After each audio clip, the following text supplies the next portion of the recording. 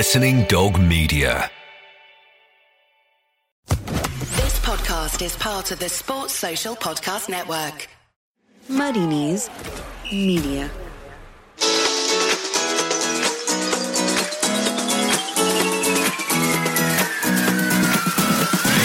Hello and welcome to The Offside Rule in association with Football Manager. I'm Kate Borsay. Hello again.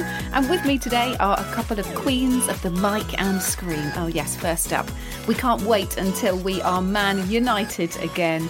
It's Hayley McQueen. Oh, I love what you did there. Thanks. Well done. Oh. And you won't find her wandering around like a lone wolf. Oh no, that's because she's adhering to the lockdown. It's Lindsay Hooper. It's also because I'm part of the pack. Yes, that's true. How are you both coping? And what about now the weather's taken a turn? Because it's kind of wintry out there today, isn't it, as we're recording this? Well, in one way, I was relieved, and I think Hayley would be as well, because we both suffer a bit from hay fever, don't we?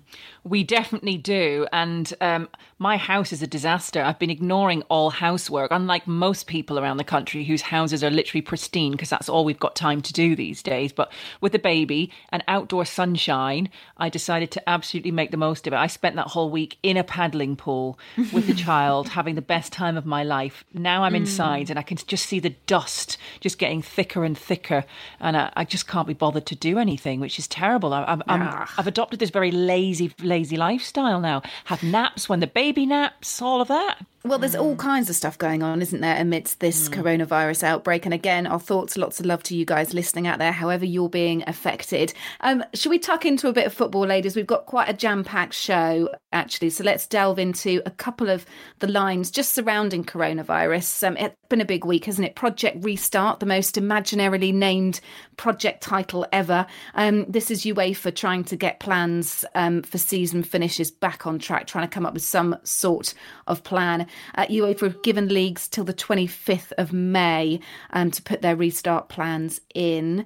The Sun, by the way, understands that Premier League clubs have been sent around a season finishing schedule and players will be asked to wear masks. The Bundesliga return, you would have heard about that a couple of weeks ago. That's been pushed back at least a week. That's after a rise in COVID-19 cases over there. La Liga in Spain, they're planning a rapid return to training with an aim of restarting mid-June. France, well, they've cancelled their season. More on that to come a bit later on in the pod, by the way. Scotland are still in talks over their season. And Italy, well, they've said that team sports must wait till at least May the 18th. So some interesting headlines coming there from around Europe.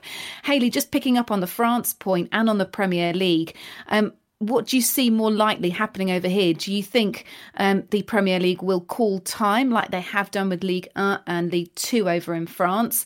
Or do you think it's going to restart? Any feelings? I just think it's a lot of it is down to money, and the money that the Premier League are going to have to owe, the television rights money. Unfortunately, yes, we are discussing, health issues, and there are people dying up and down the country, and we certainly don't want to put anyone's lives at risk, but also money does have to come into it as well. And I think that's probably one of the only reasons that the Premier League is going to make sure that they finish the season. To be honest with you, it's going to be so strange if it is behind closed doors. There's no way I can see it going ahead with crowds in the stadium. I think it'll be cardboard cutouts if we're allowed to put them in the stadiums, and putting some kind of crowd noise in there or something. I don't know.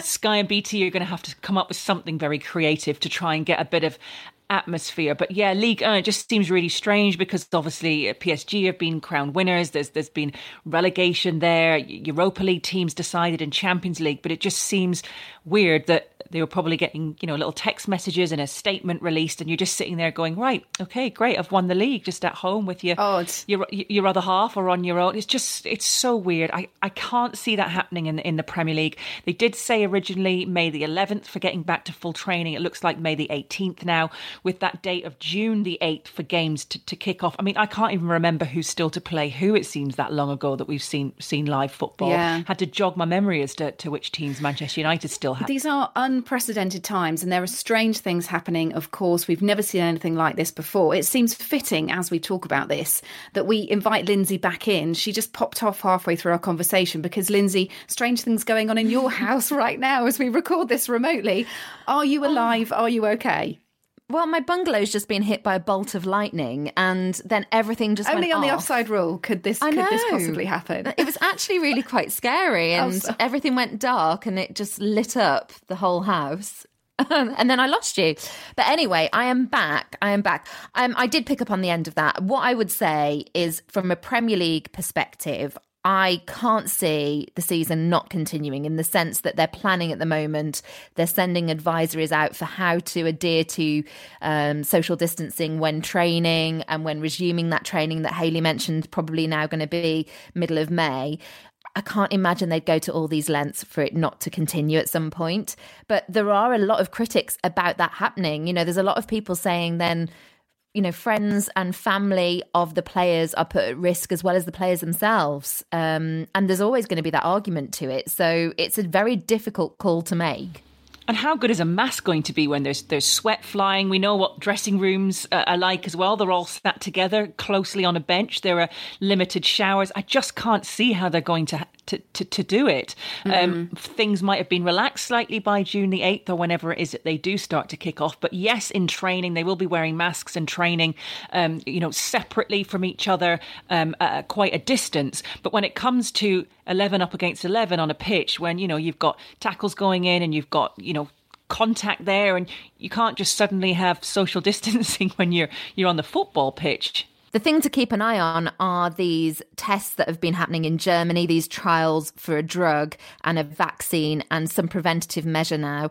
They believe that they've got pretty close to that. And I think that's the thing to keep an eye on, because if you know that there is a way of having a vaccination against coronavirus, then that is going to open the field to more live sport happening, definitely. It would, but I think realistically there are loads of stories flying around from people wanting extra funding, saying that they're close in terms of a vaccine. We're realistically not going to see that until next year. So I think the most important thing really is that we're not going to be the first people, the Premier League isn't going to be the first league to go back. So we'll be able to look at the examples going on in Germany and in Spain. And in some ways that will help us, because they will do much of the discovery process and we can just nick it, basically, in terms of applying it ourselves. Well, coming up on the show this week, we're talking about myth busting. That's after a team of German scientists, check this, they discovered that England are actually quite good at penalties, apparently. More on that later. And we're discussing the future of the Lionesses with one of our favourite footballers, Anita Asante. She's going to be joining us in a short while. All that and more, we're live on Jack Radio, don't forget to, every Friday at 4:00. Non, rien de rien. Non, je ne regrette rien. All right, well, let's head into the show with some unfinished business, or as I've renamed it, France, c'est fini. France is finished. It is. The leagues 1 and 2, 1 and 2 in France are over. So we thought we would take a look at some unfinished business in football. We've been looking at other types of paraphernalia, football related, and moments that were never completed either. Lindsay, this was a bit inspired by you as well as France, wasn't it? Tell us why. It was something I saw actually on social media, somebody completing a Panini sticker book, however many years on. And I just thought, imagine something that's just left there, not quite complete. Will it ever be wholly finished? I think it was from 1979, wasn't it, the sticker book that was posted out there, and one's from the 80s as well, that this girl's dad had collected, and during lockdown she'd managed to secure those elusive stickers. She'd managed to find them, imagine that, online on the internet, when these sticker books weren't even around when internet was around. Lindsay, plenty of time in lockdown to do that kind of thing.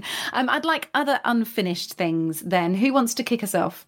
My theme is stadiums. I was looking at things not quite finished off. I did contemplate going down the transfer route or something else, but there were just too many brilliant ones. When you look at stadiums that you thought were in the planning and in the offing that just still haven't been mentioned. I mean, Chelsea's a great example, isn't it? It was originally going to be the Battersea Stadium. Then there was going to be this huge redevelopment of Stamford Bridge. And we really don't know much about what's going on now. It's all gone quiet since Roman Abramovich pulled the plug during Brexit. So some others nearby, New Queen's Park, stadium. It was going to be the new QPR stadium, a 40,000-seater, which was set to be at Old Oak Common. They released plans for them. It was going to be finished by 2018. And yet, we're in 2020 in lockdown, and there is no such thing. It never happened. Is it on ice, or is it just gone cold forever? And Coventry City is another one. That's just unfinished business. In 2013, Tom Fisher told supporters that a new stadium would be designed and delivered in 3 years. We went through all the whole disaster of the Ricoh Arena through then, and then playing in Northampton. And to this present day, they've got ground sharing with Birmingham City at St Andrews. So that's unfinished as well. What's going to happen with Coventry? Who knows? Hoops, do you remember in Brazil at the World Cup in 2014, the stadium in Sao Paulo? Do you remember us walking there and there being big cables coming out of the ground and stuff cordoned off with sort of slightly dodgy hazard tape as we walked into this? Is that all still there? Probably. It was essentially an unfinished stadium. It was called the Arena de Sao Paulo. Lindsay and I were lucky to be there for the offside rule. On the surface, it might have looked okay in the actual stadium, although there basically was tarpaulin up to try and cover some of the scaffolding. But if you'd have gone underneath the arena, there was just a litany of unfinished health and safety hazards. So Brazil not being able to finish that Sao Paulo stadium for the World Cup. It has since been done, though. It's now home of the Corinthians. But that's just one of my overriding memories is Lindsay and I walking into that stadium thinking, what are we going to be met with? We needed a hard hat. Hayley. Do you know what? I needed a hard hat at Tynecastle. And carrying on this theme, you've just jogged my memory, obviously presenting Scottish football. We'd gone and there's a new stand at Tynecastle. It's been kind of redone. Everything looks very shiny and lovely from the outside. And there's an area where the fans don't go, but we had to get to our television broadcasting box. And you would venture outside of I say studio, it was a room just with double glazed kind of windows. They had made the error, though, of putting seats in front of the windows. So people had their backs literally to the studio. We had to move them away. So we had to then have stewards in front of the window. So they hadn't quite realised the importance of a television studio being able to see out the window, and the importance as well of being able to go to the toilet. So there was the gents just outside the door. The ladies' toilet was on the level below. Was there a staircase? No, there was just a concrete end and a massive drop before the next staircase started because they hadn't quite finished. So I had to walk all the way through the fans on the outside, not of the outside of the stadium, but kind of the concourse, down 115 steps to then go through the concourse to go up just to take a pee. And being pregnant at the time, you can imagine the trouble that caused. That's hilarious.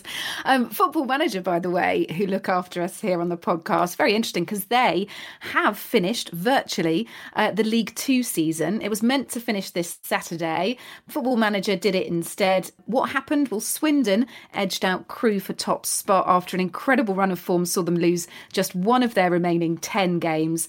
Crewe finished just a point behind Swindon and were joined by Plymouth for automatic promotion. Stevenage were relegated. Pop over to @footballmanager on Twitter if you want to find out more about that and what else they're doing to help us in our minds get some finality to the season. So mine again is another stadium, the New Mestalla. The first stone was laid back in March 2007, 13 years ago. Has it been finished? Has it? Heck. It was due to open in 2010-11 season, way in time for the team to be out of the stadium by the council by 2023. It was an agreement struck many, many years ago. So they've got 3 years to go. But you think, are they in this new stadium? They started building things in 2007. Well, new plans were then drawn up in 2013. Peter Lim then took over. He was a mega billionaire. And with every president, new promises of new stadium being open that season. It's still not. There's a big problem. They don't have planning permission. They still don't have the funding. The new design hasn't even been given the green light. So the club remains in serious debt. Obviously, times right now in football are very hard. I don't think we're ever going to see a new Mestalla, and goodness knows what's going to happen with the Mestalla when the team are kicked out. They might have to move in with somebody else and do a big old stadium sharing job. Well, there you go, a summary of some unfinished things. Maybe we've inspired you to complete your Euro 2004 coin collection or anything else. Let us know at Offside Rule Pod. But up next, we're asking, did it work? I got the eye of the tiger, fire, dancing through the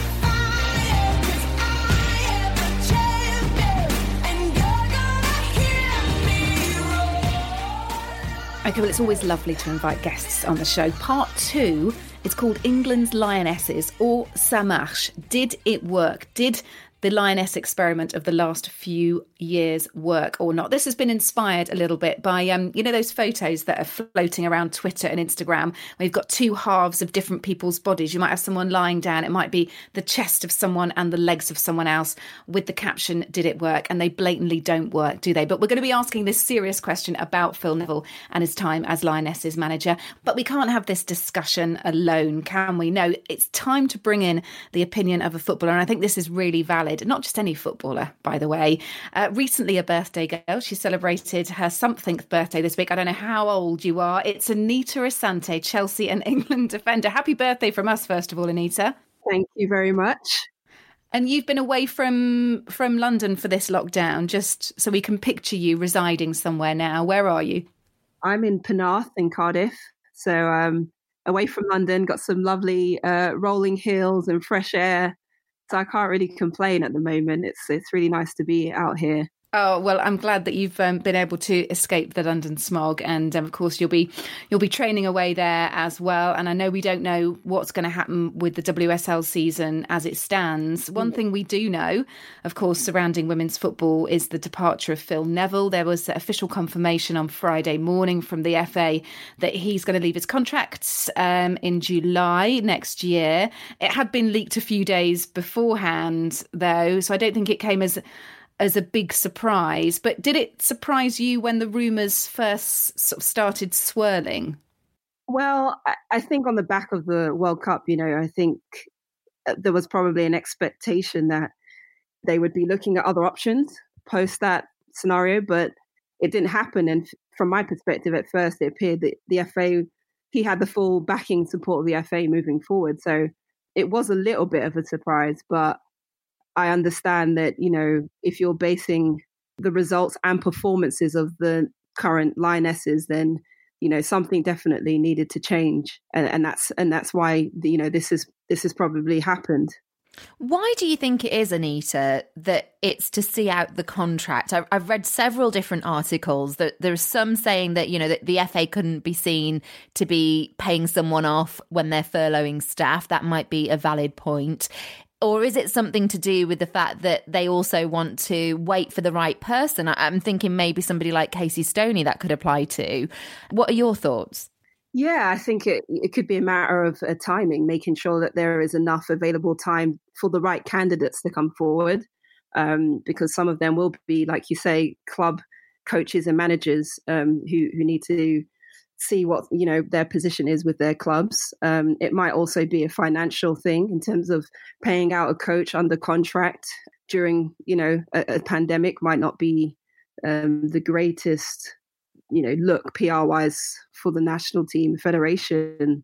So it could be a number of reasons, but ultimately I think the Lionesses need a change, and this has probably come at the right time. Should he bow out if a successor is secured quickly? Is there any pressure on him to do the right thing? And if it looks like the FA are close to having a successor and there's a confidential conversation between them, should he bow out? And then there's also the question of the timing of the Olympics as well. His contract ends in July, but the Olympics finishes in August. So there's a really awkward situation here whereby his contract will have to be extended to include the Olympics if he does do the Olympics. But if a successor's found earlier, should that successor not do the Olympics instead? Where do you sort of stand on the timing of it all? Yeah, I think those are very good questions. I think they're, very complex questions too. In terms of timing, I think if they feel they have a candidate in place to take over immediately, then I would think it would be the honourable thing for him to step away, because it's about the national team. It's about getting the national team into a position where they have time to develop, improve, and also hopefully get success when the next competition comes around.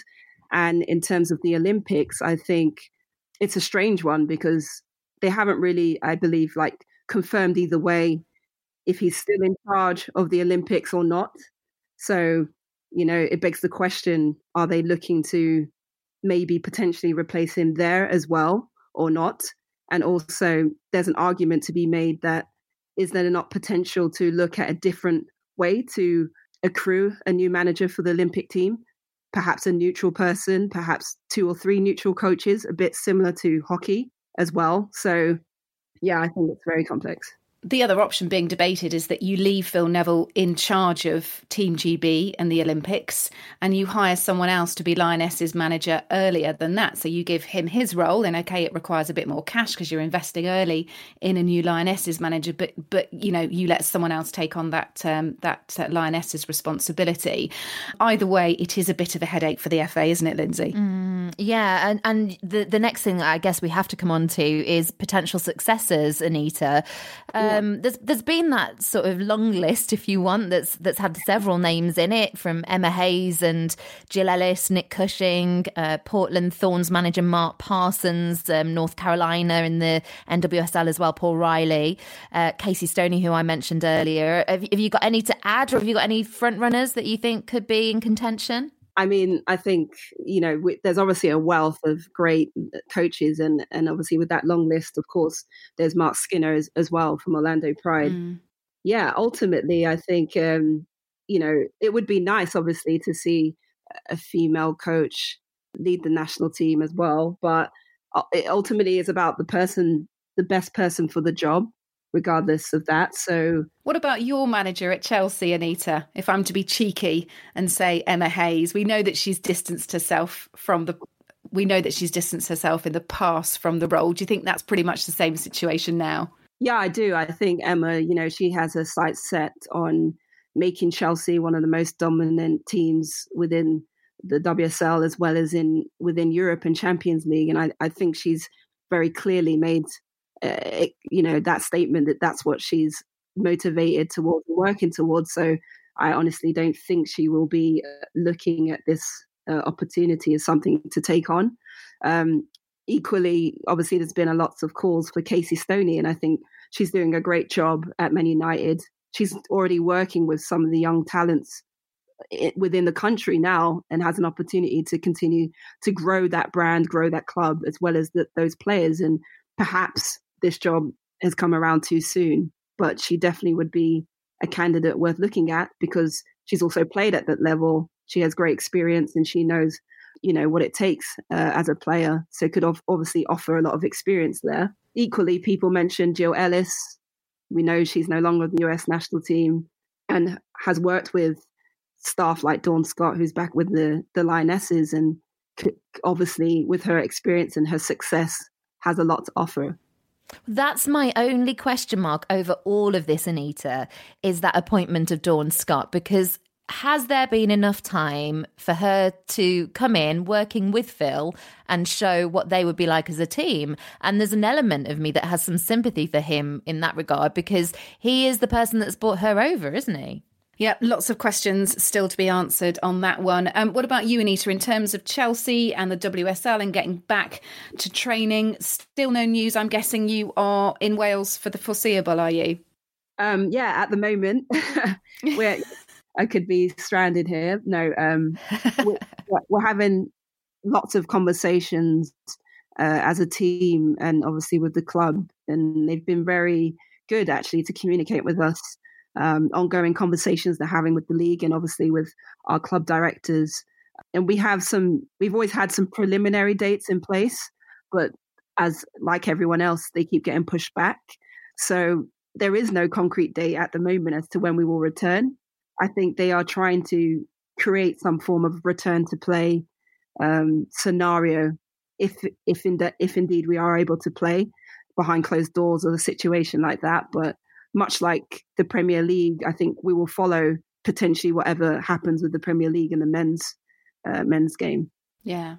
Well, thank you so much for joining us. Some very valid points there. And it's always so good to get your perspective. It really is, as a former Lioness and a senior player and just a very astute analyst of the game. Take care over in Wales. I don't know what good luck is in Welsh. I'm sure someone can tweet us in with it. But enjoy Cardiff and everything attached. And we'll catch up with you soon, I'm sure. Thanks, Anita. Thank you for having me. Thanks very much to Anita Asante there. We picked up, didn't we, on Emma Hayes being one of the rumoured names. She has stood back from that somewhat. And that's no change, really, is it, Lindsay? We spoke to Emma before Phil was appointed and asked her for the Offside Rule exclusives about the chance of her becoming the next England women manager. You know, I'd made no secrets. I'm perfectly happy here. My head was never on England, so I think that's a non-starter. I really get the impression that Emma is fixed on wanting a Champions League trophy from Chelsea, and I don't think we'll see her going to the FA before she's got that. We should note as well, women's football and the profile of it has increased so much in this country, and Phil Neville has been a part of that. He is an international name. OK, he's not a mega star in football, but he's certainly, because of his Manchester United career, you know, well recognised throughout the world as a major player in football. Hayley, you know Phil well. He's been credited, hasn't he, for the way that he's handled the players. He may not have always got his tactics right. He may have spoken up a bit too much at the end of the game, set expectations too high. But he is respected, isn't he, in the way that he deals with people and with players. Yeah, exactly. And just to kind of echo the thoughts that you've both put across there, as Anita said as well in her interview there when we chatted to her, that Phil was very brave in press conferences. He demanded an audience because of his name. Journalists were a little bit more interested in what was happening in the women's game because of his name. And I definitely think that helped raise the profile of the women's game as well. I think it needed at the time to be a big name. Now I think it does need to be a female. There's enough talent out there. But he did generate a lot of excitement, generated extra attention, and to a certain degree as well, some very important issues. He was very outspoken about how the women travelled in economy and they should be looked after slightly better. He wasn't afraid to kind of go out there and say it as it was. He wasn't afraid to speak to the players as well, and be very open with all of them and have that brilliant communication. He's used to obviously coming from a big family, a big sporting family. He's been taking tips from his brother Gary and probably more importantly from his sister as well, his twin sister Tracy, and the fact that she manages large numbers of females. So he had her to turn to and has watched her throughout his career. But I think his communication with the players, I remember reading an interview saying, you know, he's got wonderful one-on-one understanding with all of us. And I think Steph Houghton had said as well, you know, he always reminds us about not eating too much ice cream or what we're going to be doing that evening, or if somebody wants to go to this. I know if one of us is going to go to the cinema, he'll kind of ask what movies we'll like. He'll remember that you went, ask how it went. He said, you know, he sent every player text messages every few days and tried to keep up with all of us, which you can imagine is a feat in itself, it's trying to look after. What's going to be next for him, though? Obviously, you know, you will have interviewed him plenty during your time at MUTV. We both went to St George's Park, didn't we, together, and interviewed him before the World Cup. And you noted then how much of a better talker he was, how big his statements were compared to him being much less like that as a player. What's sort of next in his development, do you think, in his journey? Well, he's definitely going to continue being a coach, I imagine. I don't know how far he's going to get with management. I think the way that football is at the moment, who knows what jobs are going to be out there, who's going to be looking for a Phil Neville type person, whether there's going to be enough money out there to tempt him to a much lower league club than he'd maybe have set his sights on initially. I think being the England women's manager has done a lot for Phil Neville because he's gone out there and proven that he can coach. Yes, he hasn't exactly ended how he started. You know, he got off to a winning start in the She Believes Cup and he tried to grow a new team. Hasn't quite worked out in the end, but he's shown that he can go out there and coach. It's just really hard to figure out where he fits in football, whether he does maybe go to the United States where there's something like that might suit him, and because of his name as well out there. I don't know whether family will come into it. He's made the move before, of course, and moved abroad and taken on a whole new lifestyle. The thing as well is he does also enjoy doing the media, doesn't he? He does a lot where I work at Premier League Productions. He's very good at it, and he's done quite a lot with the BBC.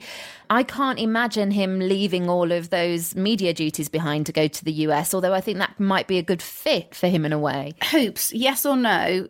With the vacant position at Manchester City Women being the location and the club are, you know, of very high standing in Phil's world, would he go there? Being a former Man United player as well, would he do it? No, I don't think he would. I don't think he'd step down, which is what he would see it as, from being Lionesses manager to a club manager. OK, well, we'll see what's next for Phil Neville and, of course, the Lionesses and Team GB in the weeks to come. But next up, it's time to bust some myths.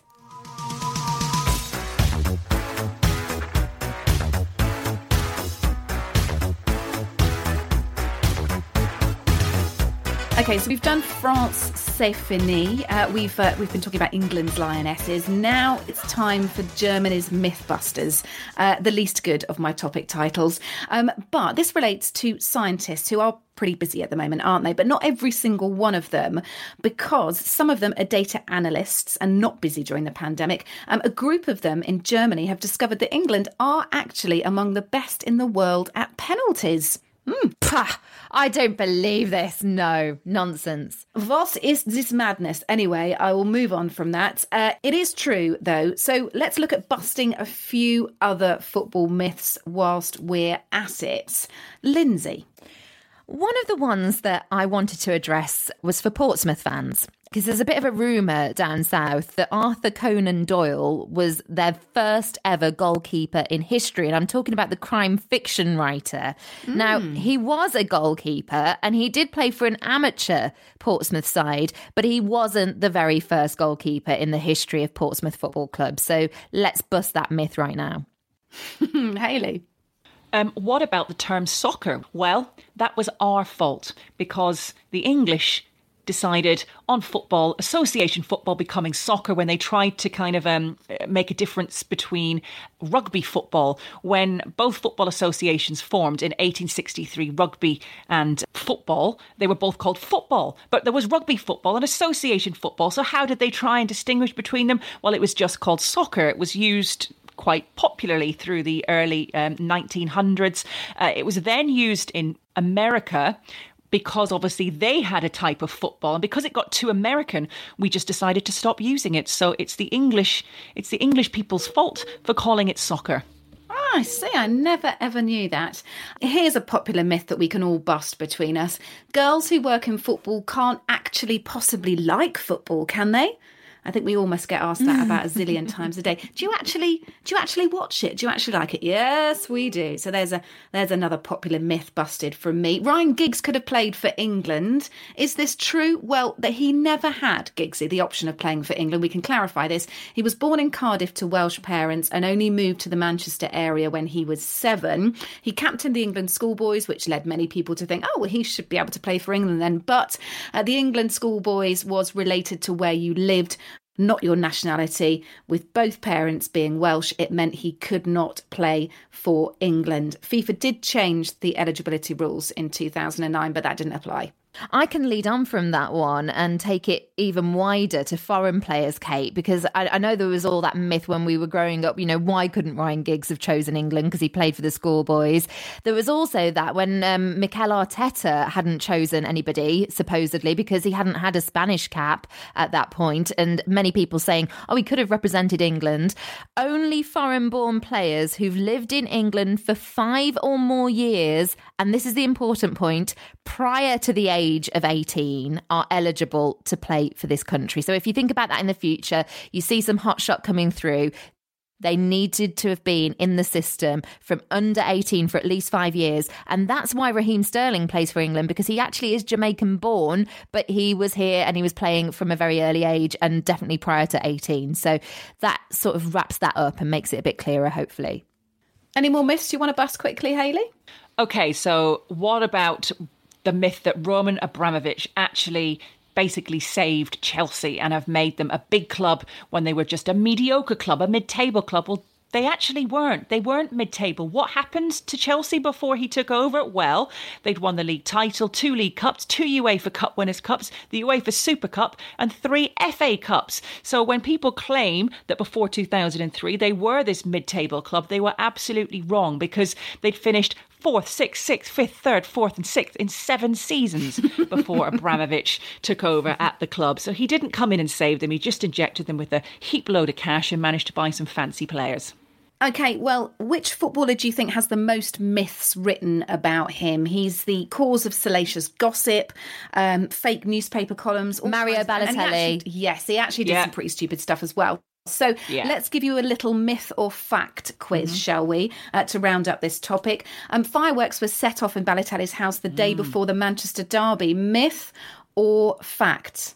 Well, they were set off, but it was his friend, not him, wasn't it? Okay, well, they were set off in his house. That's true. You're absolutely correct. He went around Manchester dressed as Santa Claus, giving money out to people. Is that myth or fact? Hayley? Myth. Oh. Okay, well, you've come in there with myth, and that's correct. This one is for you, Hayley, then. He gave money to a homeless person. He gave money to a homeless person after winning at a casino. Yeah, I can imagine that's a fact. Walking out of the casino with a wedge of cash and just saying, hello there, take this. It is a myth, I'm afraid, Hayley. Mario Balotelli, Lindsay, for you. He returned home with a trampoline and a quad bike after being sent to buy an ironing board. Myth or fact? I will go for a fact for that one. Okay, think it's fact. It is a fact. He did get massively diverted, like every good person, when they went shopping. Sounds like me. Here's your last one then, Hayley. He confronted a school bully after finding out that a fan outside City's training ground was being bullied. Is that a myth or a fact? I would like to say it's a fact because that would be a lovely thing to do, but I'm not quite sure he'd been able to head into a big crowd and put somebody down in public because of his famous name. I think I'm going to have to say that's a myth. I'd like it to be true, though. You are indeed correct. Nice story, but not true. It is a myth. Well, well done, ladies. I think you commanded most of those Balotelli facts. It's interesting, isn't it, when you dredge up all the newspaper stories that have been written about him. So many more to go through as well. We'll round up that topic then, and time to finish on any other business. Okay, so let's round up with our any other business. This is the point where we look at some fun, quirky, nice stories this week that you otherwise might have missed. Hayley, I'm going to go to you. Okay, well, where is Marouane Fellaini? He is currently in China playing and unfortunately has been suffering in hospital with coronavirus. He is out. No. He is well, but it really knocked him out despite being fit as a fiddle, still training, still playing. And he's very kindly lent, by the way, not given, not donated, but lent his former team, Standard Liège, €3 million to stop them going into administration. I think he will invest some of that money, but the rest is going to be put into the club just to stop them from going into administration, along with a couple of other big-name ex-players as well. So well done to him, battling the coronavirus and battling to save his former club. Yeah, on that note, Johnny Jackson, who's Charlton's assistant manager, he's pretty handy with a guitar. This has been floating around on social media. He recorded his own version of the Jams classic That's Entertainment, instead changed it to That's Isolation, made it a lockdown tune, was really popular on social media, and he did it for a good cause. He was meant to be running the London Marathon on Sunday and instead has asked for donations after releasing on social media that brilliant track. Go and have a listen, it's good. Lindsay. For any fellow Wolves fans, I want to alert them to a really good fundraiser that's happening at the moment. They may have spotted on social media and other networks that there's a big campaign from former players and current players to try and raise money for New Cross Hospital in Wolverhampton. And that's where I was born. Carl Henry, who's a former player of ours, is one of the players behind it. And they've got signed Connor Cody boots that you can get, Benica Phobie signed Wolves shirt, a Matt Jarvis signed Wolves shirt. So far, they've managed to raise over £40,000. Their target's over 50, not far to go, and it's all for a brilliant cause. And it's great to see that everyone's rallied together for that. Gareth Bale donated £500,000, didn't he, to the hospital where he was born? Just adding that in for you, Lindsay. Well, I don't think Carl Henry and Matt Jarvis can afford that. or you, in fact. Or me. No, let me just say, I'm at the bottom of that pile. Jose Mourinho's, by the way, been out delivering goods made in the club's kitchen garden, which is located at their training ground. Do you remember the last time he was out kind of delivering shopping to people who were self-isolating? He wore something akin to a pair of pyjamas. This time, however, he's been spotted wearing the full club tracksuit and looking rather dapper. So well done to him, Jose Mourinho, giving out goods from Spurs' kitchen garden. Anyone with anyone else? Anything else? It's a kind of unfinished business to insert in here. I was going to mention it a little bit earlier, but it's been in the news this week that Mauricio Pochettino has come out and said he wants to return to Tottenham. He did a big interview and said, from the day I left the club, my dream is actually to one day be back and finish the work we didn't finish. He said, deep inside I would like one day to be back. This club is very special. So watch out, Mourinho.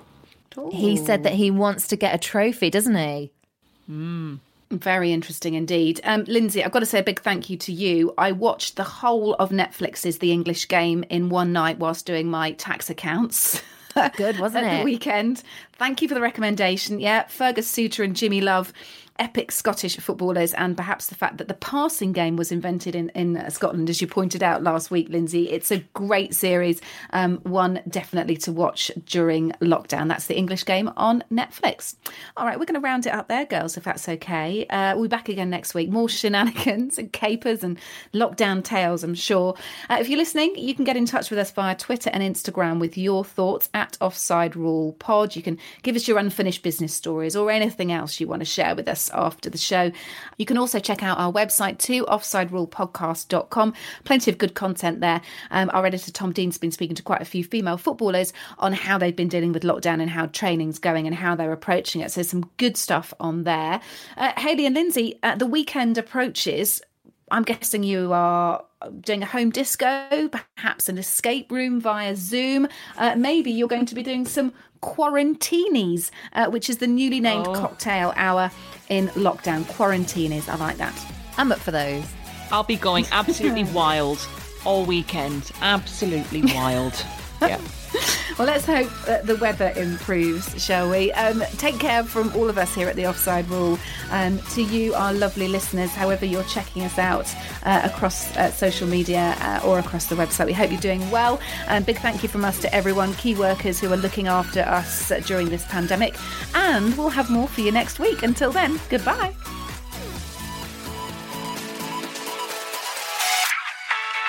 The Offside Rule is a Muddy Knees Media production. For sales and advertising, email sales@muddykneesmedia.com. Muddy Knees Media. Sports Social Podcast Network.